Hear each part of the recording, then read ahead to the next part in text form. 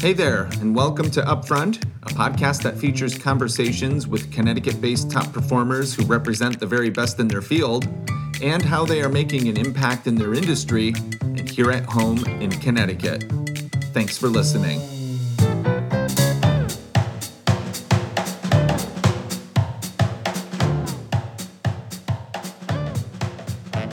For most of us, chances are you probably have never heard of Bead Industries. I didn't, but I can guarantee you that you know two of the many products they've made throughout history. The first is the beaded light pull chain that you use to turn a light on and off. That's right, you yank it and the light comes on. You yank it again, the light goes off. The second are the dog tag chains for the U.S. military that they manufactured during World War II. Founded in 1914, Bead Industries is comprised of two divisions, Bead Chain and Bead Electronics, and a wholly owned subsidiary, McGuire Manufacturing Company. All of them are based right here in Connecticut. Jill Mayer is the current CEO and the fifth generation of this family business, who took over running the company from her father in 2014 and has built on his legacy by transforming the organizational culture through innovation, shared purpose, and accountability. We talk a lot about that in this episode. She's fiercely passionate about manufacturing, and outside of her role as CEO, she is the president of Manufacture CT, which is Connecticut's largest manufacturing association, a board member of the CBIA, and is active in Vistage and Women in Manufacturing. So let's get up front with Jill Mayer and learn more about what inspires her, how you can transform a company culture, and what it's like to run a family manufacturing business.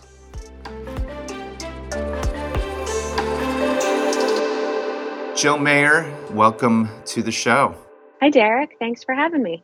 I always start off with this question just to kind of get a sense of what's happening in your world. Where are you physically at this moment in time? So I am at the office, the main headquarters for Bead in Milford, Connecticut, and I'm in my office with the door shut. No distractions. There you go. Exactly. Okay, so give me the elevator speech about Bead Industries, because we'll talk more about all of that stuff later on in the show. But it's such a fascinating story to me. I won't take all the words out of your mouth, but you were founded in 1914, 100 plus years of innovation right here in Connecticut, which is awesome. It's a family business. You're fifth generation leader in that company. And then, but the cool thing is, and I didn't know this until I looked you up, is you guys are best known for that light pull chain, which, to kind of give people a visual who may not even know that, maybe some millennials don't remember, but it's the beads on a chain that you use to pull down and it turns a light bulb on and off. It's so simple, right? And I think the saying, necessity is the mother of invention. But tell us, what does Bead and your companies do and make? So you're right. It started off with the bead chain. We have two divisions now, Bead Electronics, which still has the bead chain product line underneath that. And Bead Electronics, we manufacture electronic contact pins using the same swaging process on the same machines that we did the bead chain on. And those electronic contact pins go into automotive sensors or lighting, base lamps, and various applications, medical, defense, a number of connector type applications wherever there's signal to power. And then our other division in Cheshire is McGuire, which is a producer of commercial plumbing fixture trim. So, and there was a couple of other divisions back in the day, bead tackle, and bead silverware or Bridgeport silverware. And those have been since dissolved. So right now we've got McGuire, we've got Bead Electronics. And then while we don't manufacture the chain anymore, we still supply the chain using our South Korean partner. Okay. And the company pivoted during World War II, right? Because not only were you making the light pull chain, but you also did dog tags for soldiers. correct? Yes, we supplied bead chain, millions of Army, Navy dog tags for both the Canadian and the U.S. Armed Forces, and we have this framed flag in our boardroom from the U.S. military with zero rejects from the chain Army dog tags. So that's a pretty neat piece of history we still have. Yeah, I would say zero rejects is a pretty good manufacturing process to be proud of. Yes, absolutely. There's nothing worse than like, it's great, but we got to send it back. You got to fix something. So that's pretty cool. Right. Yeah. Okay, so let's go back in time before we get to all the great things of today. Where did you grow up? I grew up, well, I was born in Southeast Alaska, in a town so small we had to be flown to Juneau for my mom to have a cesarean section. But I actually lived all around the state of Alaska, aside from a 2-year stint outside of Chicago, Illinois, but spent basically the first 17 years of my life in Alaska, all around. So. And, wow, that's amazing. So it must have been like on one of the islands there, the Aleutian Islands. Is that what they're called? Right. No, but No? we were near Valdez, and there was the Aleutian Islands are there. We were in an Aleut village, which you would think would be in the Aleutian Islands, but Aleut is there are natives all along the Alaskan shoreline there. But we were actually south of Valdez in a town called Tititlik. Okay. So yeah. And unfortunately, a famous town, Valdez, because of the Exxon oil spill, but we won't get into that.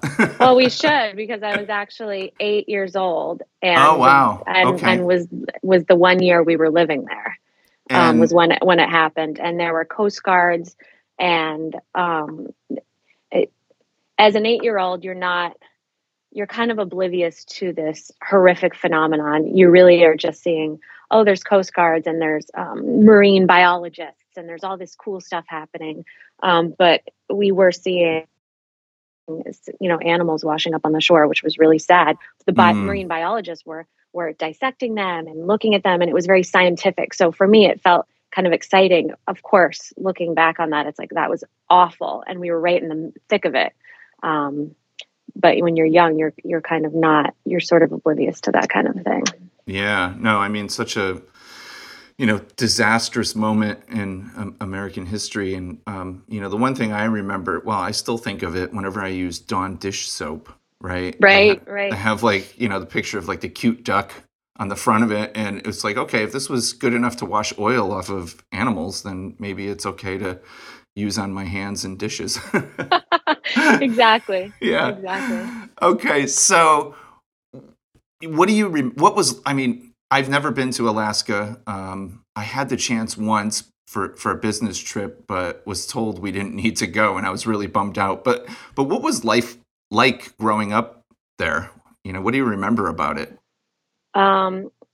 It was amazing. So you're outdoors all the time. Huge sky, huge mountains. Everything you see in the pictures, it's all true. I would say, like every beautiful place, it's got its trade-offs. So, winter, you buckle down for many, many months, and you learn to adapt to that kind of environment. But it would snow usually around Halloween, and it would melt by May. So we were in school earlier, and we got let out earlier. So we were in school for August, and we got let out in May. But we had shades on our windows in the summertime because it never got dark. And it was, at the time, it just was life. So I didn't know anything else. You would wake up and it'd be dark until first period, in high school. It was, we would be, maybe even second period, 10:30 that it would get light. So you're walking to school in the dark, or it's pitch black. When you wake up, you think it's in the middle of the night. And I only remembered that when I went back years later and visited. And I swear I thought it was 2 a.m. and it was 9 in the morning, and I could hear everyone upstairs having breakfast, and I'm like, oh my gosh, we're in the middle of the dark. And it's just something that I just never thought of at the time, and later you're like, that is not normal. Yeah, So No, yeah. I mean, for if you haven't experienced that, I did experience that in Iceland. A really good friend of mine got married there, and it's weird. We were like having like, I mean, the night before the wedding, I don't know, rehearsal party, and it's close to midnight and it's daylight, because it was like I think it was Memorial Day weekend, and then the wedding. The sun just kind of skimmed the horizon at like I don't know 1, 2 in the morning, and then it was light again. It was Yes. just Yes. very weird, and we did have very good shades and blinds in the house we were staying in, so those are much appreciated. Um, and I could just imagine the wildlife and everything was just, I don't know. I just kind of picture, you know, um, I forget that. I'm blanking out the Sound of Music, right? Just like, Right. It's very similar. And honestly, the deer, if every time you saw a deer in Connecticut, that's how often you see a moose in Alaska. wow. That's how frequent that is. Maybe more. And maybe squirrels. Maybe it's like seeing a squirrel around here, but they're everywhere. Do you Yeah. get? I mean, I was going to say, do you get back there? Do you ever go back and visit? I did. I went back 2019 for my 20-year high school reunion. Even though I didn't graduate there, I still went back with some friends and caught up. And oh, it was frozen in time, and not a whole lot has changed. Yeah. The shops are still there, the buildings are still, the houses. We driving through the neighborhood, everything just looks kind of permanently frozen, and it's kind of neat and also a little strange at the same time. And and everything seemed a little smaller, right? When you're younger, it's huge. Yeah, it's But much bigger. yeah, I do remember the roads being so wide, and when moving to Connecticut, feeling a little, because I was a fairly new driver, feeling frightened on the narrow roads here. Oh, for Um, sure. so yeah, Yeah, a lot of different things that you learn to grow and adapt to. absolutely. So, you're a kid in Alaska. What were your childhood aspirations? What did you want to be when you grew up? So, and I've said this before, I loved singing. I was kind of a happy-go-lucky kid. And I was a tomboy as well, so I was always outside and getting dirty and going, camping and all that kind of thing. And I also loved horses. So I imagined when you pick your career, you could just combine your favorite things. So I said, oh, Hmm. okay, I'll be a singing cowgirl, which I guess would be like a female country music artist. I don't know how that translates. Well, But it's been done, right? The singing cowboy in Times Square, right? right, right. But I think, I just thought I wanted it to be fun, and I wanted it to be something that I enjoyed and would want to do every day. So I Mm, think that was the point of that. that's a pretty cool answer. Some people are like, I wanted to be a fireman, or I wanted to be, I always wanted to be a chef or whatever, but a singing cowgirl. That's pretty cool. Okay. Any brothers, sisters? Yes, I have a twin sister. We're Ah, fraternal twins, so she's okay. taller. She's got different hair color, green eye. We don't even look related, but we're twins. And then I have an older sister. She's 9 years my senior, so a larger gap. So she left home when my twin sister and I were in elementary school. Um, so the three of us girls. Okay. And what's it like being a twin? Well, even though we didn't look alike, we were still dressed similarly, and we still, you still have to share your birthday. Yep. And what's interesting, twins that look alike, they're very different. Of course, any twin will tell you that. Hmm. But it's more obvious when you don't look identical. So we were so different, and we still are in so many ways. And I think it's hard to share a birthday. It's hard to share a grade. Just kind of, if you're developing at different levels, it can be Yep. tough to be compared to one another. But at the same time, you have that connection. You have such a connection where you grew up together. You always had a built-in friend. You always had a companion. So, we had our rough patches during, as teenage girls and coming into adulthood. But now we're super close. So Very good.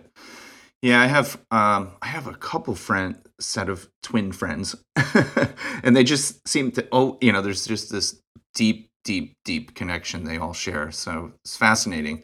It's Um, real, right? It's real. yeah, well, you shared the womb together, so it makes sense. Okay, so how about sports? You said you were a tomboy. Did you play any sports back in Alaska?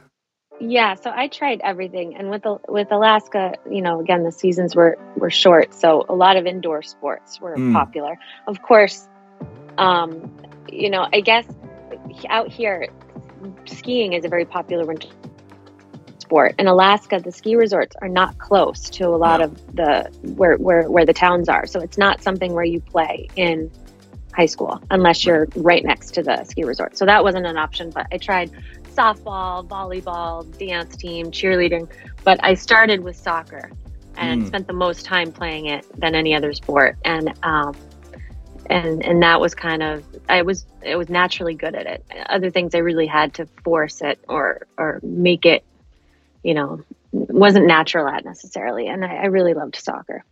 nice. I actually just went to a match last night up here in Hartford. The Hartford Athletic hosted the New York Red Bull team, Oh, which interesting. yeah, which I'm not the biggest soccer fan, so a colleague was explaining it to me that it's basically like a minor league playing a major league team. So the New York Red Bull, they won, but it was just a really exciting game to see these athletes up close and personal. So, okay, so you played a lot of different sports, loved soccer the most. What would you say is the one thing from sports that you've taken into your role today? So I was a stopper in soccer. So I was kind of the last line of defense before the goalie, Hmm. not letting anything get through. But what I taken from team sports especially is when you don't pull your weight, the whole team has to compensate. And that even applied to dance team, frankly, because one dance move out of sync makes the whole team look pretty sloppy. Yep. So I think that a real accountability for pulling your weight and understanding that how you contribute to the whole is a pretty important thing to take away from sports. Yeah. I was a swimmer, which was a super individual sport, but if you lost your heat, right? Hmm. Then, it impacts the team as a whole. So it is interesting. They're like I think all sports are really truly team sports unless you're I don't know, a track runner or something. But anyway, Yeah, okay. for sure. I didn't ask you, but I want to ask what did your parents do for work? I mean, were they always involved in the family business, or what did they do for work out in Alaska? Because Bede wasn't there. No, no. So my until we moved to Connecticut, we weren't involved with the family business at all. My mother was a hairstylist. Hmm. Eventually, she owned her own salon, and I worked there in high school, and even actually in middle school was doing the towels, and so I started out helping out at a young age. But my father was he was a teacher for a while. In fact, he taught me in third grade when we lived in that small town in Alaska.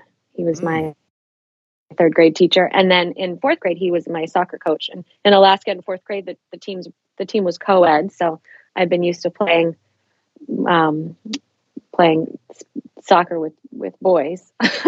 but but my father then after that, after teaching, he took a job as an assessor. So he would Yep. assess property, and then eventually he worked for the Kenai River planning and zoning, and he would assess river property. So um, kind of interesting. Very nice. Yeah, my mom was a nursery school teacher in the high school that I went to, and every now and then my mom would stop by the lunch table, and I'd be like, "Mom, what are you doing here? Yeah.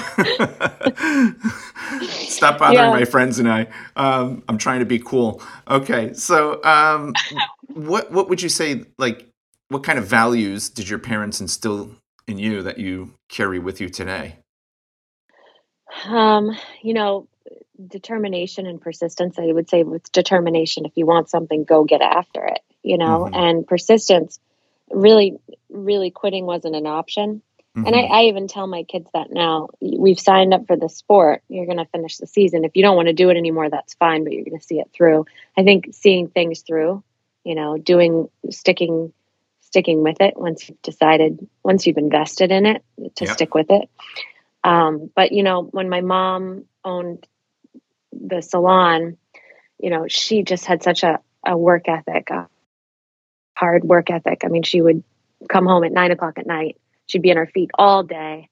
Um, and it was really my dad who was home making dinner and making sure we did our homework and all that. So definitely that work ethic. And then later when my father was running the business and my mother was supporting him, I think the values were also, supporting one another, and that everybody's going to get a turn at at running the show kind of thing, and a support role and a lead role, and take turns with that role, I think is important.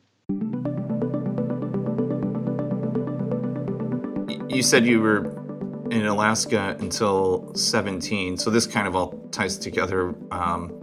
Your father and grandfather rekindled their relationship and moved back east to Connecticut to get involved in the family business, and you're kind of uprooted from Alaska. And I heard you were a senior in high school when that happened here, right? Yeah. So you come to Connecticut as a senior. Well, that's got to be like scary for a kid walking into high school for their last year. What was that like? It was interesting. I think it was one of those things where I didn't even want to think about it until the day it happened. I was just in denial, in denial. And when it happened, it was a real shock. But it was actually a couple days before the end of my junior year. So I didn't even get to finish my junior year and or stay for the summer. So I was pretty distraught about that. But we'd moved around a lot, even in Alaska. So I was used to, new surroundings and making new friends. And, of course, I had my built in best friend, twin sister. So it Right. sure made things easier. But when we moved to Connecticut, being a senior in high school, when all the relationships were formed, I think my parents were a little concerned. We did end up going, both my sister and I, to prep schools, and we went boarding schools, and we went to different boarding schools again. And we were being compared a lot. My twin sister went in as a junior. I flat out threw a tantrum and said, "I'm not going in as a junior. I'm not doing any more high school. This is my last year of high school." So put my foot down on that. Went in as a senior. And at boarding school, a lot of students come in as juniors. Some come in as freshmen. There's a lot of, from what I understand, new kids arrive at boarding schools all the time in different age levels. So that was a little easier than, say, going into an established school and being like one of the only new kids in the entire school. Yeah. But it was a boarding school, so it was overnight, which was incredibly strange and a new concept for me.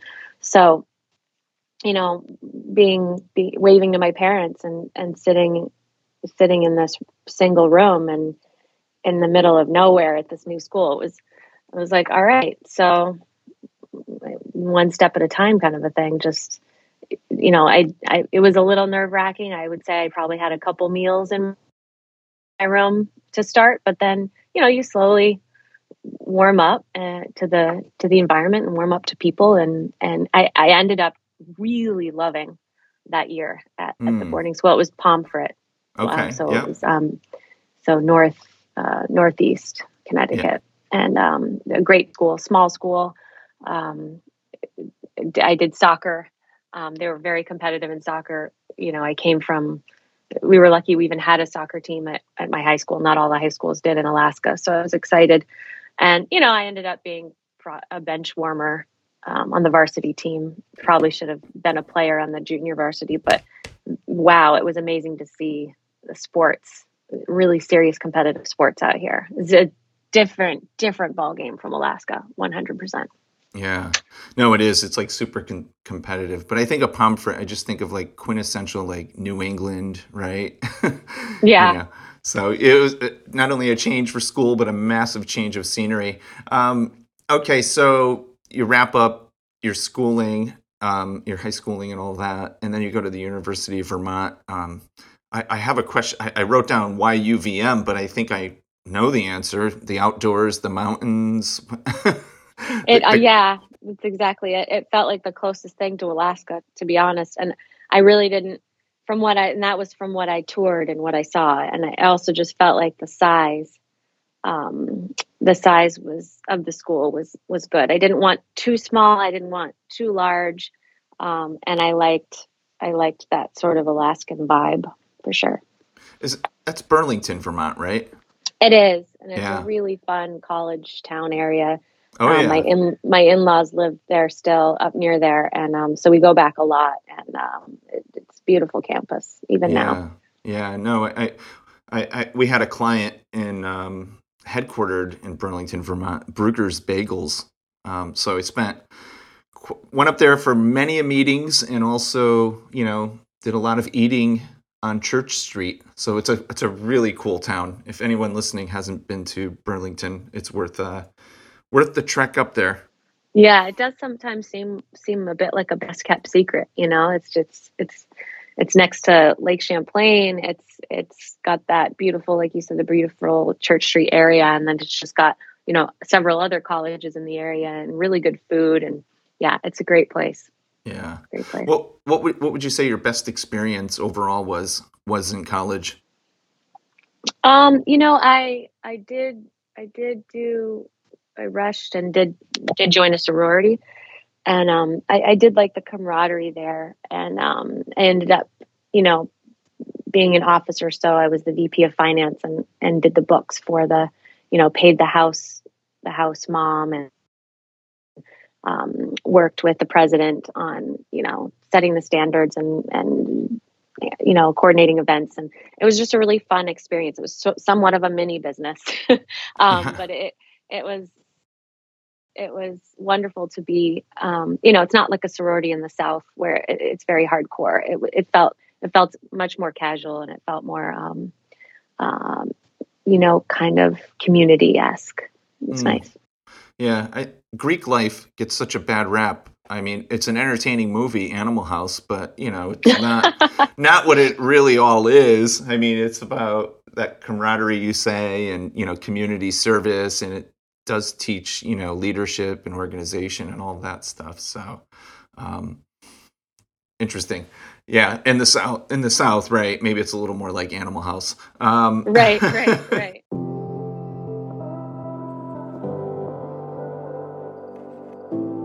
What happens after graduating? Do you just jump right into the family business? Do you backpack across Europe? What happens upon graduating? So I got a job. I was working during college,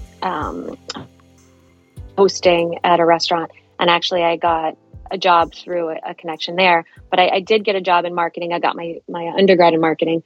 It was at a biotech firm, and so I worked there for a year. And then I worked at a consulting firm for a year. I did a couple of different, office jobs, and I really did feel as though, because I didn't have a lot of experience, I just had that degree.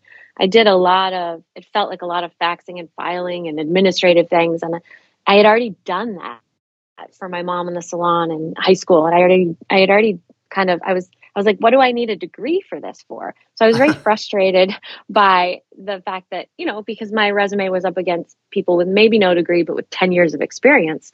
So it seemed to be harder to get a job than I remember it. Mm-hmm. Or that it seemed to be I guess that it was portrayed that it would be. So that was a shock. So I tried a couple different things, and I just kept feeling like my skills were underutilized. I felt underchallenged. And eventually I found, after 2 years of kind of doing that, for one, I immediately enrolled in Champlain College. That was why I said, well, I guess I have to get my master's if I'm going to be taken seriously. So I started working on that degree, but then I said, all right, I'm going to try something else. And I started working at this startup, just outside of Burlington. And it was an online marketing firm, and they were a consultant for Google. And it was the startup of like 5 guys. And they had foosball and ping pong, and we drank beers after 4 o'clock. But but it was actually a serious startup. And I would just kind of help out where I actually didn't have a marketing role per se, but I was a support role where I was like, wherever there was a gap, I would help out. So I would be project manager. I did some of the bookkeeping, kind of support functions to the sales people or the marketing folks. So I just kind of made myself. I learned as much as I could and made myself available wherever I could in that organization. And I had so much fun. And it was like, okay, that was my first time where I thought, okay, I'm being challenged and work is fun. And that was by year 3. And so I spent a couple years there and I was just loving life and enjoying myself. And the pay wasn't great. They were startups. So, the pay wasn't great for anyone, but we were all believers and we were all, trying to grow this thing. So it was something we were all rallying around. So there was purpose there. And then that's when my father had reached out, because his board of directors was saying to him, what's your plan? And he had wanted to retire in 10 plus years. And they said, well, we need to start thinking about a succession plan now. And it seemed so far away. And I knew that, I guess deep down, I thought maybe one day I'll work at the family business, but I didn't think that soon. And, I was having so much fun in the job I was at, which I think really what made it, I think that was important. If I didn't have a job or if I didn't like my job anyway, coming to work for the family business would have just been easy backup plan. Sure. But it really was a sacrifice for me at the time, right? Even though it was a good choice long term. But so by the time I went and worked at the family business at Bead here, I'd been in 5 years in the outside of the family business, which we have this sort of unwritten rule that any family member who comes to work at the company has to have at least 5 years of experience in the outside and in their career. That's a good rule. Kind of, just, doesn't make it easy. It's like, okay, go get some experience somewhere else and then you can come here. It gives you perspective. For sure. Yeah, it does give you perspective. I think, I'm not sure. I think the same thing applied at Bigelow Tea as well, but I can't remember. But somewhere, one of my guests had kind of the same thing. Okay, so your first experience at Bead, what was that like? You come in as the controller, right? And you come down from Vermont to overhaul the IT. Am I getting this right? Yeah, that was one of the projects. Yeah. And were you immediately accepted? Was it? I asked that because sometimes family businesses, it's like, here comes the boss's, son or daughter. Right. Was there any of that? Any challenges with that? If there was, for me, I didn't see it, or I felt very welcomed. Everyone was so friendly. I think for the employees who had been here for a really, really long time and saw my grandfather and even knew my great grandfather, I think it was a good thing because it was just more stability that the company is going to be around, that here's the next generation. I think for my husband, as the son-in-law, I think it was a little harder for him. I don't know that he was necessarily accepted. I mean, he was, but maybe felt a little less so. But because we both came down, we had just gotten married a few months before and had come down together. So, it was interesting, but yeah. Yeah. You joined in 2007. You've had multiple roles, right, throughout the organization. But, we'll kind of skip ahead to 7 years later. You're named corporate president. What was that transition like? Yeah. So the reason why I was in the controller role to begin with was to make sure that I understood the finances, and also because that was the role that was available. Someone had just left. And my father didn't want to create any position. So it was like, here we have an opening. It's in the accounting field, which I was not a huge fan of. But obviously with my business schooling, I had the ability to do the job. And there's something something very refreshing about accounting, because there's always a right and a wrong answer. There's no gray area, it's like very absolutes, right? It's either yeah. right or wrong. Which there's definitely pros to that for sure. Yeah. I didn't have the personality to do it forever. I happened to have been raised, having my children at the time. So it was a really good job you could do remotely, or you could do at night, if you needed to be distracted, if you were distracted during the day. So by 7 years after that, my youngest was still pretty little. He was about 2.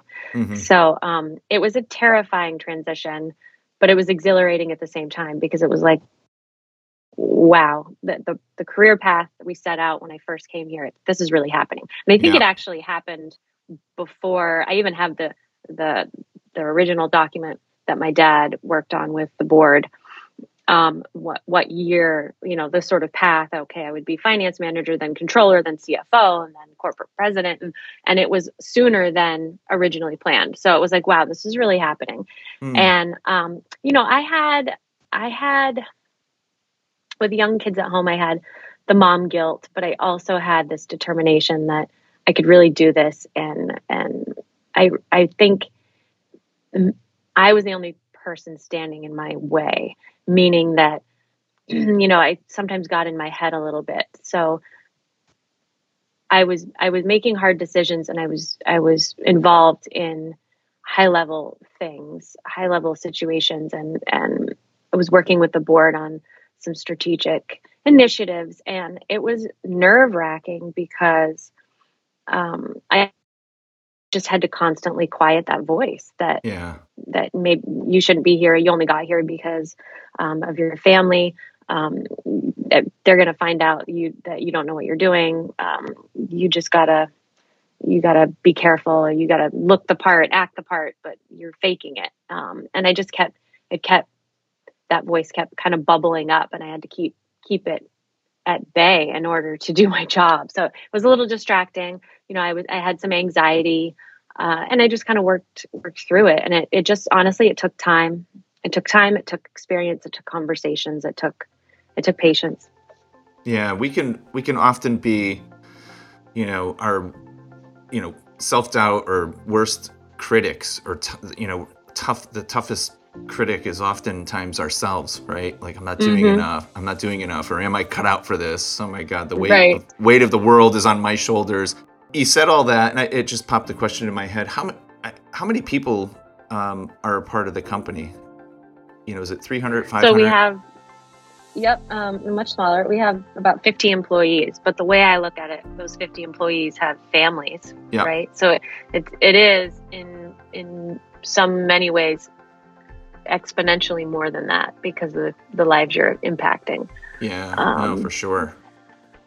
Absolutely. And then not to mention my parents, their retirement, my children's legacy, their legacy, my children's future. So, and my niece and nephew's future. So. Yeah. Well, I was going to say, what do you focus on primarily as a CEO? No pressure. No, but, a lot of people wonder, like, what does a CEO actually do? Everybody comes to them and they make the final call on anything. But what would you say is like your what do you focus on? Mm-hmm. I've said this at other times, but, I focus on my executive team, executive leadership. Mm-hmm. Supporting them. I hire the smart people, and then I get out of their way. Some people hire people just a little bit less smarter than them, so they can be the smart one in the room. I'm the dumbest one in the room, but I know how to energize and motivate them and support them. And so really my customers are the employees. Yeah. And so I work with the president of each division. And so each division has its own president, on the culture and the team building and collaborating. And I work with our CFO on risk management, support her with that. I'm the face of the company. We have a pretty good reputation because we're involved in a lot of community projects. I care about the work-life balance of our employees. Mm-hmm. So, the strategic planning, I review the KPIs monthly, really just make sure that the cadence is there and that we're all working together. And I mean, honestly, there's no shortage of things to do. And I think for me, sometimes too, is painting the vision and then aligning on the vision over and over and over. Because in a manufacturing facility, there's 12,000 shiny objects. You're going here, you're going there. There's all these projects. And you'd be surprised at how many times we have to realign because Sure. you can just keep getting off track. So I'm like the realignment champion, really.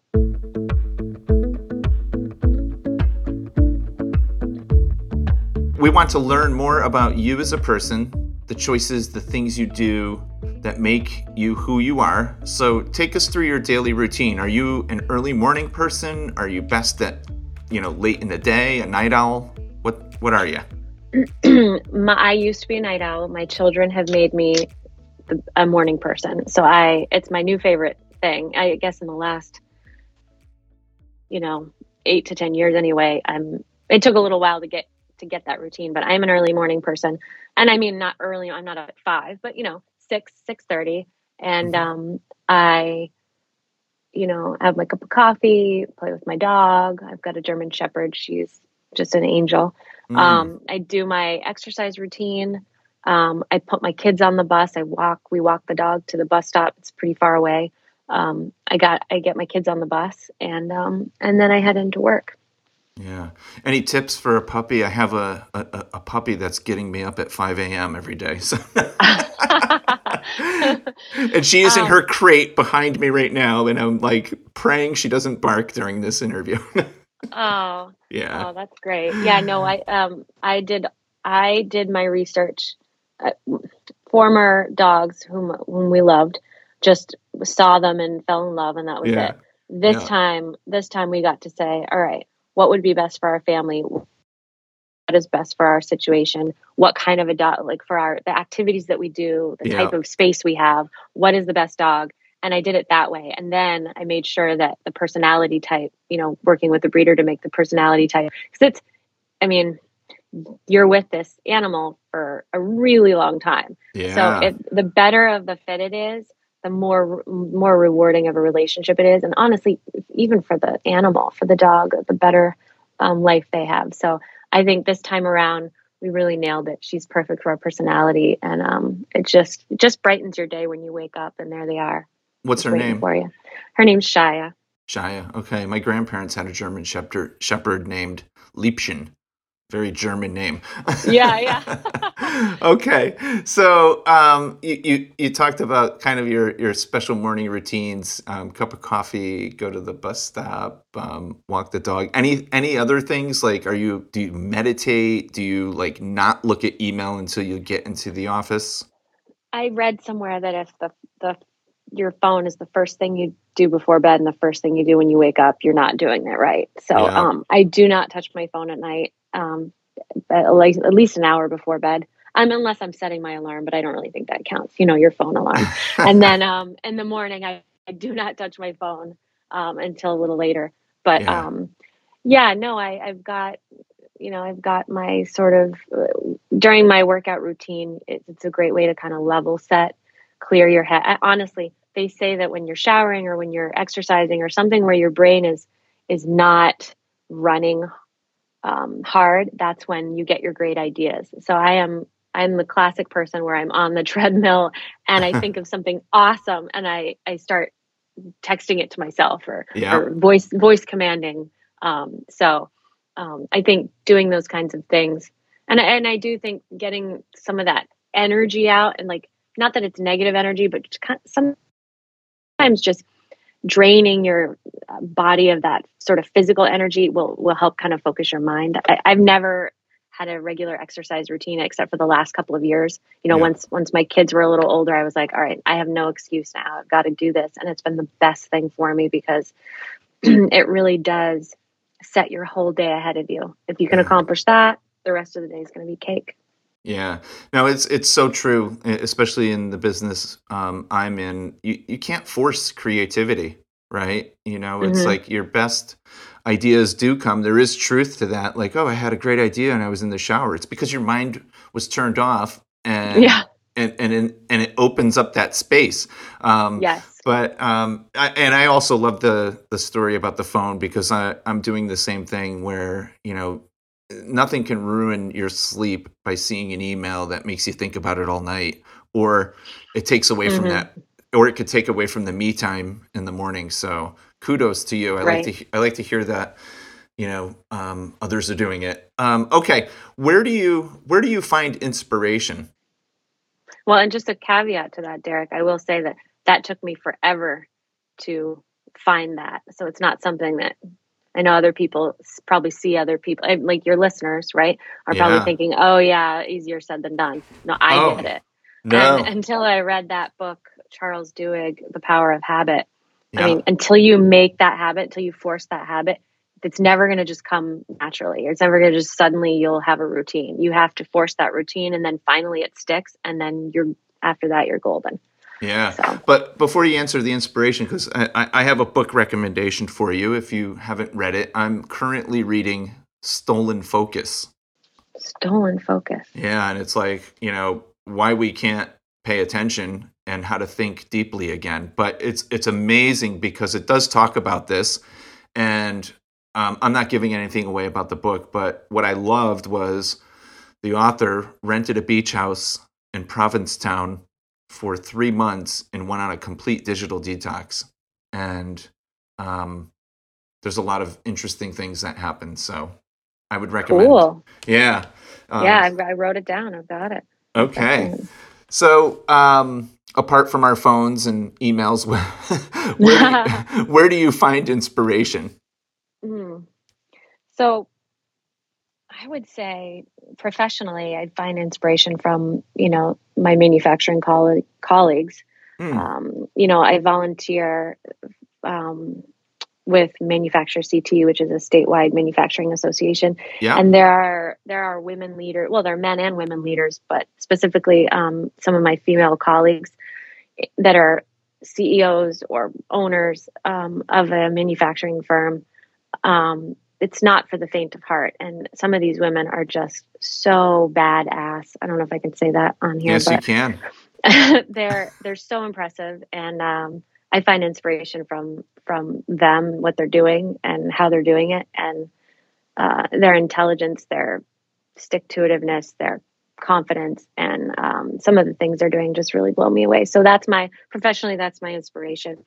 And then I would say personally, my inspiration is my kids. And I know that sounds like a cheesy answer, but if It is I not. remember, No, well, it's not. when they were like, when my boys were like 4 and 5, and how much the joy they got over blowing bubbles, right? Mm. I don't think I've ever liked anything as much as they like blowing bubbles, right?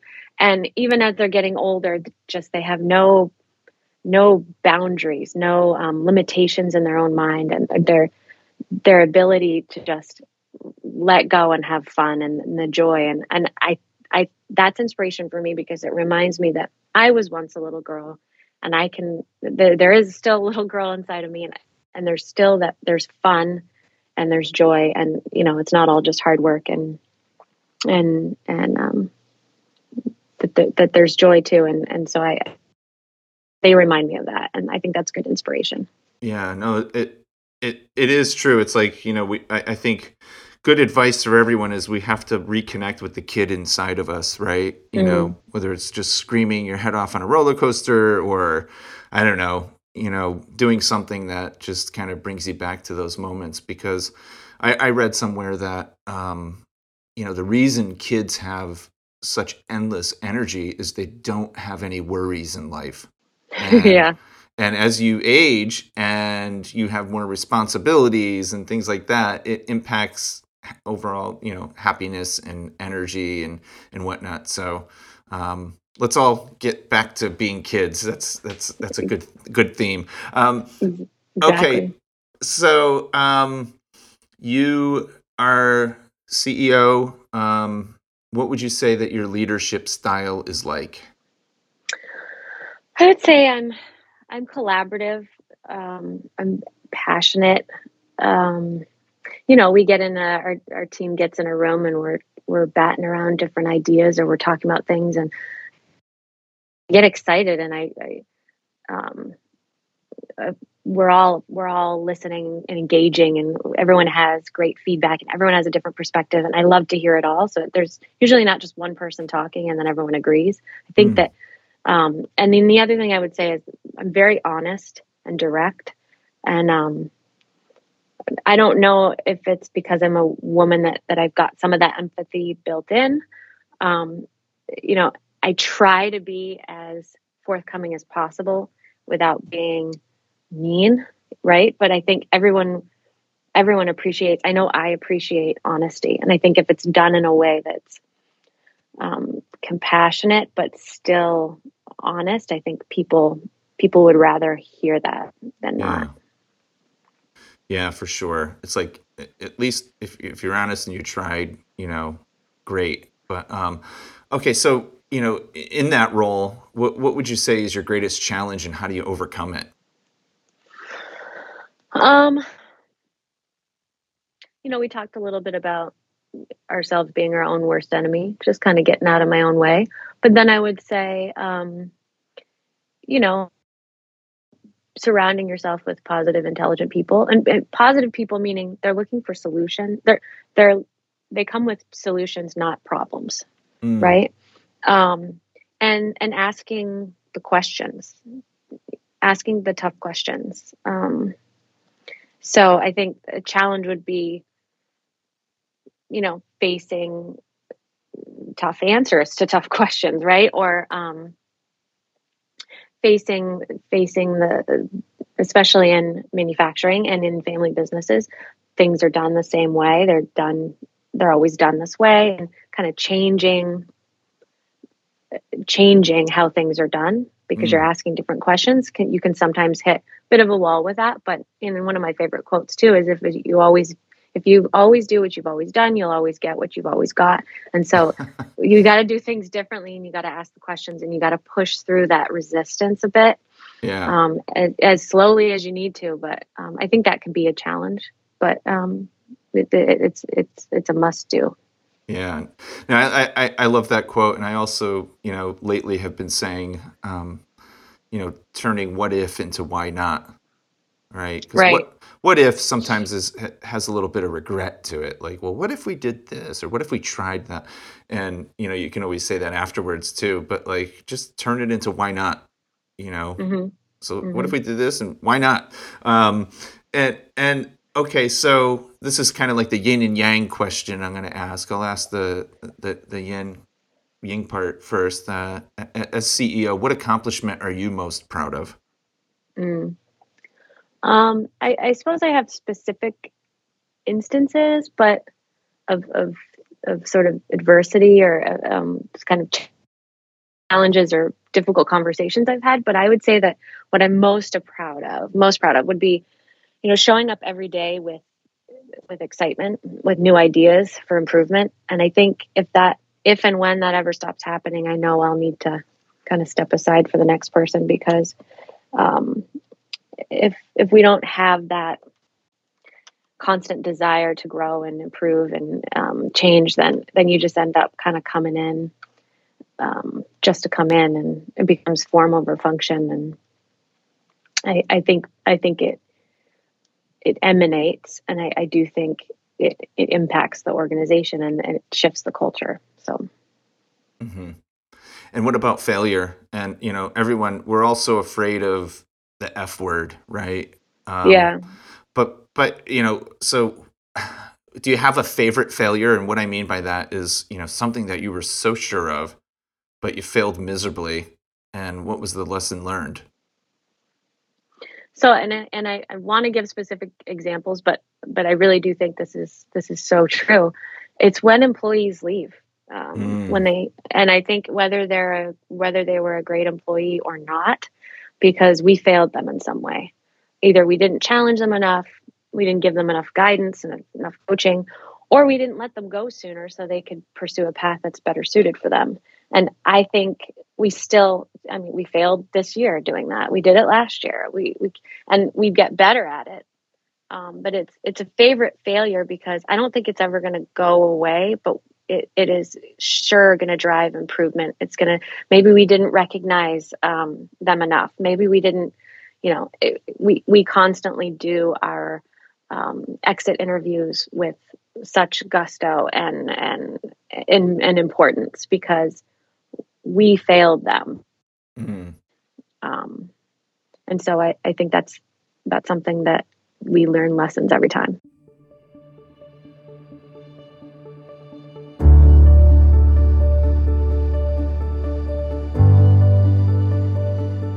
COVID-19, the pandemic, nobody, if you had told me on New Year's Eve 2020 or 2019 going into 2020 that there would be a pandemic that shuts the world down, I would have looked at you like, what? But one of the things it's caused, a huge disruption in a bad way, but it also caused a lot of businesses to pivot. Companies started working remotely, and some are just doing that forever now because it's worked out for them. Tyler Anderson, the chef, we were talking about how restaurants, white cloth table restaurants, had to pivot and become takeout places instead of dining in, and companies introduced new products that weren't necessarily a part of their product line. Some failed, some survived, others thrived. How did the pandemic impact your organizations? We were an essential business, so we stayed open, and everyone who touched the product, our machine operators, our tool makers, our supervisors, our quality assurance, they all had to come in. And everyone in the office, myself included, stayed home. So how did it impact us? Communication soared during that. We get an A+ for communication, and we've continued a lot of those communication strategies and the constant and the different types of communication. But we had to constantly communicate if we were going to be separate from the shop that way. And, a lot of respect and a lot of gratitude for the employees that had to still come in, and, compassion for the employees that had to stay home. Some of whom, myself included, had to school their kids while they were home working. The longer hours, you don't have the commute, but it seemed like you logged in sooner, you logged out later. I think just the ability to work together and get through it. It impacted Bead in the sense that we got closer in a different way. But we also got through it. Now, when you're a 108-year-old company like ours, there's employees that have been here when we've been through recessions and depressions and different things. So we've been able to get through things like in this past. Obviously, we've never had a pandemic before, but there was definitely a confidence that, hey, we've gotten through a lot. We can get through this too. So It was really cool to see. Comes built in an organization with that much history and people that have seen it before. There's a lot of resilience built in. But personally, for you, how did you keep it together during those times? I'm curious, are there like things or lessons from the pandemic that you're going to take with you later in life personally? Yeah, I think some of the lessons are regarding change, right? There was so much we couldn't control.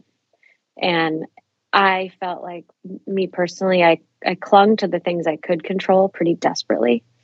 So I think I had a harder time than I'd like to admit, at least initially. I thought, okay, and even my LinkedIn profile even says I'm a change agent. I like change. I used to change. I like change. This was a sea change. This was such a huge change. And we almost weren't sure how big the change was. You just never knew at the beginning when it was going to end. And so it took me months to ease into the new routine. But I think once you do that, you realize, okay, these kinds of significant changes shift how we live and we work. And it's to change at this scale takes time and compassion. And so I think future changes, there's an element of time. based on the scale of that change. So I just think we looked at change. We look at change differently and manage through change differently. And I know that I do that personally and professionally in a Yeah. different way. Yeah, it really was like a sea of change. I mean, at first it was sort of like that panic moment. I mean, if I told you I was okay through that, I'd be lying. And it was, it was like, okay, settling into like new things that are a little bit different. But there were a lot of things I took out of it. I mean, I started mountain biking and getting outside to go for a hike or a mountain bike was like a treat. It was like, fresh air. And I don't know, it was like that summer I particularly remember, it was like just a beautiful summer. There wasn't a lot of rain, there was a lot of blue sky. And I took all that kind of stuff with me, which is staying with me. And then there were others that talk about it, and friends and I were having these discussions that maybe it was the slowdown humanity needed, just to kind of pause, take a deep breath, realign, and look at the things in front of you that are important. And 100%. And I think even relationships, like I know there were some marriages that didn't work out very well during the pandemic. I feel like my marriage, thrived with, yeah, I always thought, okay, we're spending too much time together. It turns out we weren't spending enough time together. And then, I learned, how to play the guitar and kind of taught myself guitar. So just like you said, the slowing down and then the finding of the hobbies, yep, doing things that kind of bring you peace or make you happy that you never took the time to do before. It was a forced, like, no, slow down. Life isn't all about this rush. yeah. And the next thing. So yeah, I agree. I mean, of course there were horrifying elements to it, but the silver lining was that we slowed down, and I hope that we don't lose that. Yeah. Let's get back to normal, but slow down a little bit. But yeah, I picked up the guitar again as well. So it's funny you say that. Cool. And Cool. and one of the things we did too was like we can't necessarily go out for date nights, so we dove into like my father gave me his vinyl collection, so we were diving into old vinyl records and playing them on the Oh, turntable. cool. I think we called it cocktail hour, right? We did that on Friday nights. We'd fire up the turntable and put on like, I don't know, the Eagles or Miles Davis or whatever it was, and just like, okay, we're gonna do this here. That is awesome. Yeah. I love that.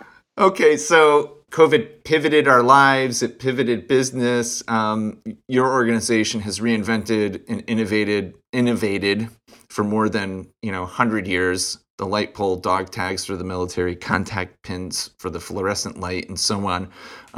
Your company timeline is super impressive. But what's next for Bead? So we've got a lot of things in the pipeline. And one of those, with the workforce, with challenges with workforce in manufacturing, we're making those jobs, we're changing the nature of the jobs so that they're easier to hire for. So we still need the same amount of people, but we need them to have different skills. And the only way to do that is to upgrade a lot of our machinery. So we've got our next gen machine. We reverse engineered our existing swaging presses, and they're better, faster, stronger, can be connected to our ERP system. So we're kind of bringing our factory into the modern ages, and we have to do that with a smart, slow, phased approach. But doing all of those things is awesome. It's a game changer for us. It's changing how our processes, how we interact with different departments. So it's been really cool. And the other thing is a lot of new marketing initiatives. Our products are really market agnostic. So when every market is your market, it's hard to know where to target and where to pinpoint. So we're really working on a lot of those initiatives. And then looking at acquisitions for growth, whether it's a complementary product line or a value added solution, we're looking at acquisition. So there's, like I said, no shortage of fun and exciting things we can do to keep this company vibrant and moving into the next generation. Excellent. And we touched on this before. You've been very vocal about or you talked about getting how the pandemic caused better communication, but you've been really vocal about culture and empowering people. You talk about it quite a bit in other interviews and so forth. What's the one thing you do to keep a positive culture in the company? Mm. So not everything we do fits everyone. You know, we used to have yoga at the company for a wellness program. Not everyone liked that. We do summer picnics, we do holiday parties. I mean, a lot of companies do that. I think I think what we try to do is do a lot of different things, change it up so that because we've got different generations in our workforce, right? So Yeah. not everything appeals to everybody, and you're never going to please everybody. That's not the goal. But the goal is to do things where you're together, do things where you can interact outside of your work function, so you can connect and relate to people. And that can look so different whether we're bowling or picnicking or meeting up somewhere or volunteering for a cleanup, anything like that. We do also do quarterly plant meetings where, in terms of the communication, our employees know exactly where we stand each quarter financially. Did we meet our goals? Yes or no? How they're Mm. impacting our overall goals. So we've got our 1, 3, and 10-year plans. We show that to them every quarter. We show them how we're working our way towards it. And ever since we started doing that, we hit our 3-year target in 1 year. Wow. So they're not only seeing what they're impacting, how they're impacting it. We're sharing with them, and they're seeing it work right before their eyes. So it's pretty exciting. Happy employees are invested employees, right? Right. Okay, so what do you do outside of the office that's interesting or fun we should know? I'm going to take a guess. Do you fly fish? I don't fly fish. I do love to fish. I do love fishing. Oh, cool. Fishing in Alaska, salmon fishing is in Alaska is very different from kind of fishing out here. And you got the black Right. fish, the blue fish and the black fish and all the different fish out here. It's definitely a different ocean and a different thing. But I do enjoy. We go to Vermont some weekends. I do enjoy getting outside hiking. I'm trying to make golf work for me. It's pretty much one thing I've done that haven't been naturally good at, that I'm sticking with just because I don't want it to conquer me. I want to conquer it. So I'm mad at golf. I don't want it to let it get me. So I'm trying to work on that. But I spend a lot of time going to my son's baseball and soccer games. And watching my elder son, play soccer is so fun, and it's hard to keep quiet.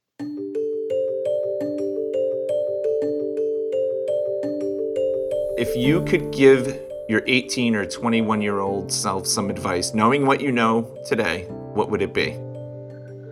I would honestly be something along the lines, and it's very, what's the word, like cliche, but it's kind of relax and enjoy the ride, because I do think it's really not the load we carry, it's how we carry it. And it's like, it's all going to be okay. And it's so much more life is so much more enjoyable when, as you're doing the things you're doing, you remember, why you're doing it. We talked about this a little earlier on, but just, it should, if it doesn't bring you joy, it should bring you purpose. It should be something that, you're not just counting the days. And whenever there's a tough thing, I think I do like that phrase, "this too shall pass," but I do think it can get overused, because if every single day you wake up and you say, "this too shall pass, this too shall pass," You'll wake up 90. Yeah, you'll wake up 90. That wasn't the point of that. "This too shall pass" was for those few, in between things where, okay, this is tough, but you can't always. And I think that's what they mean by living in the present. Living in the future would be always saying, "this too shall pass," and thinking it's always going to get better down the road. No, it's kind of the journey. And I think I've heard all of that talk for so long, and I'm finally starting to, it took to get to my 40s, but I'm finally understanding what was meant by that. So I wish I could tell my 18-year-old self, but even if I did, I don't think she would listen. Yeah. Same here. I would be like, yeah, okay, whatever. Okay. Final question. Guy Raz, who hosts a show on NPR that I really enjoy, always asks this question, and I think it's a great question, so I'm stealing it. How much of your success has been pure luck, and how much is from your leadership, intelligence, brilliance? Well, I mean, let's be honest, with the family business, how I got here is luck, right? Birth luck. But I think how I've stayed here and how, the business continues to grow and profitably and, navigating through the retirements. And we've had a lot, our entire leadership team, our entire tool room, lots of key areas of our business. To have all those people retire and then to still be able to grow the business and be profitable and keep it going is, I think that can't just be luck. So I think how you get there might be luck, but how you stay there isn't. So for all the other family businesses out there, or people who feel like they just keep getting lucky, maybe to a point. Yeah, no, that's definitely some great advice. Okay, so this is the final question. I lied. The last one wasn't. Oh. If there's someone from Connecticut we should feature on the show, who would you recommend? Oh, I mean, I would probably be recommending a bunch of manufacturing company leaders, because that's kind of my world, and it'd be hard to single one out. But they're thinking of my female colleagues that are just crushing it out there, in times like these with families and but still running their business and doing it well. I would say someone like Nicole Russo from Microboard, someone like Lucia Furman from MDI, and I can go on and on. Okay. Any final words? I don't know. We covered so much. This is so fun. I really enjoyed it. Thank you so much for being a part of the show. Thanks, Derek. It was a good conversation.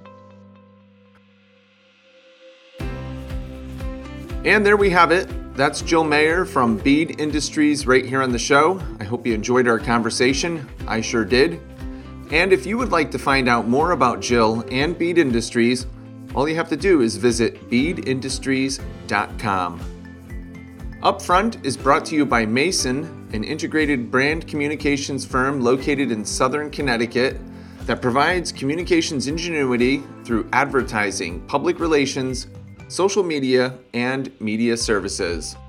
To learn more about us, visit mason23.com or send an email to hello@mason23.com.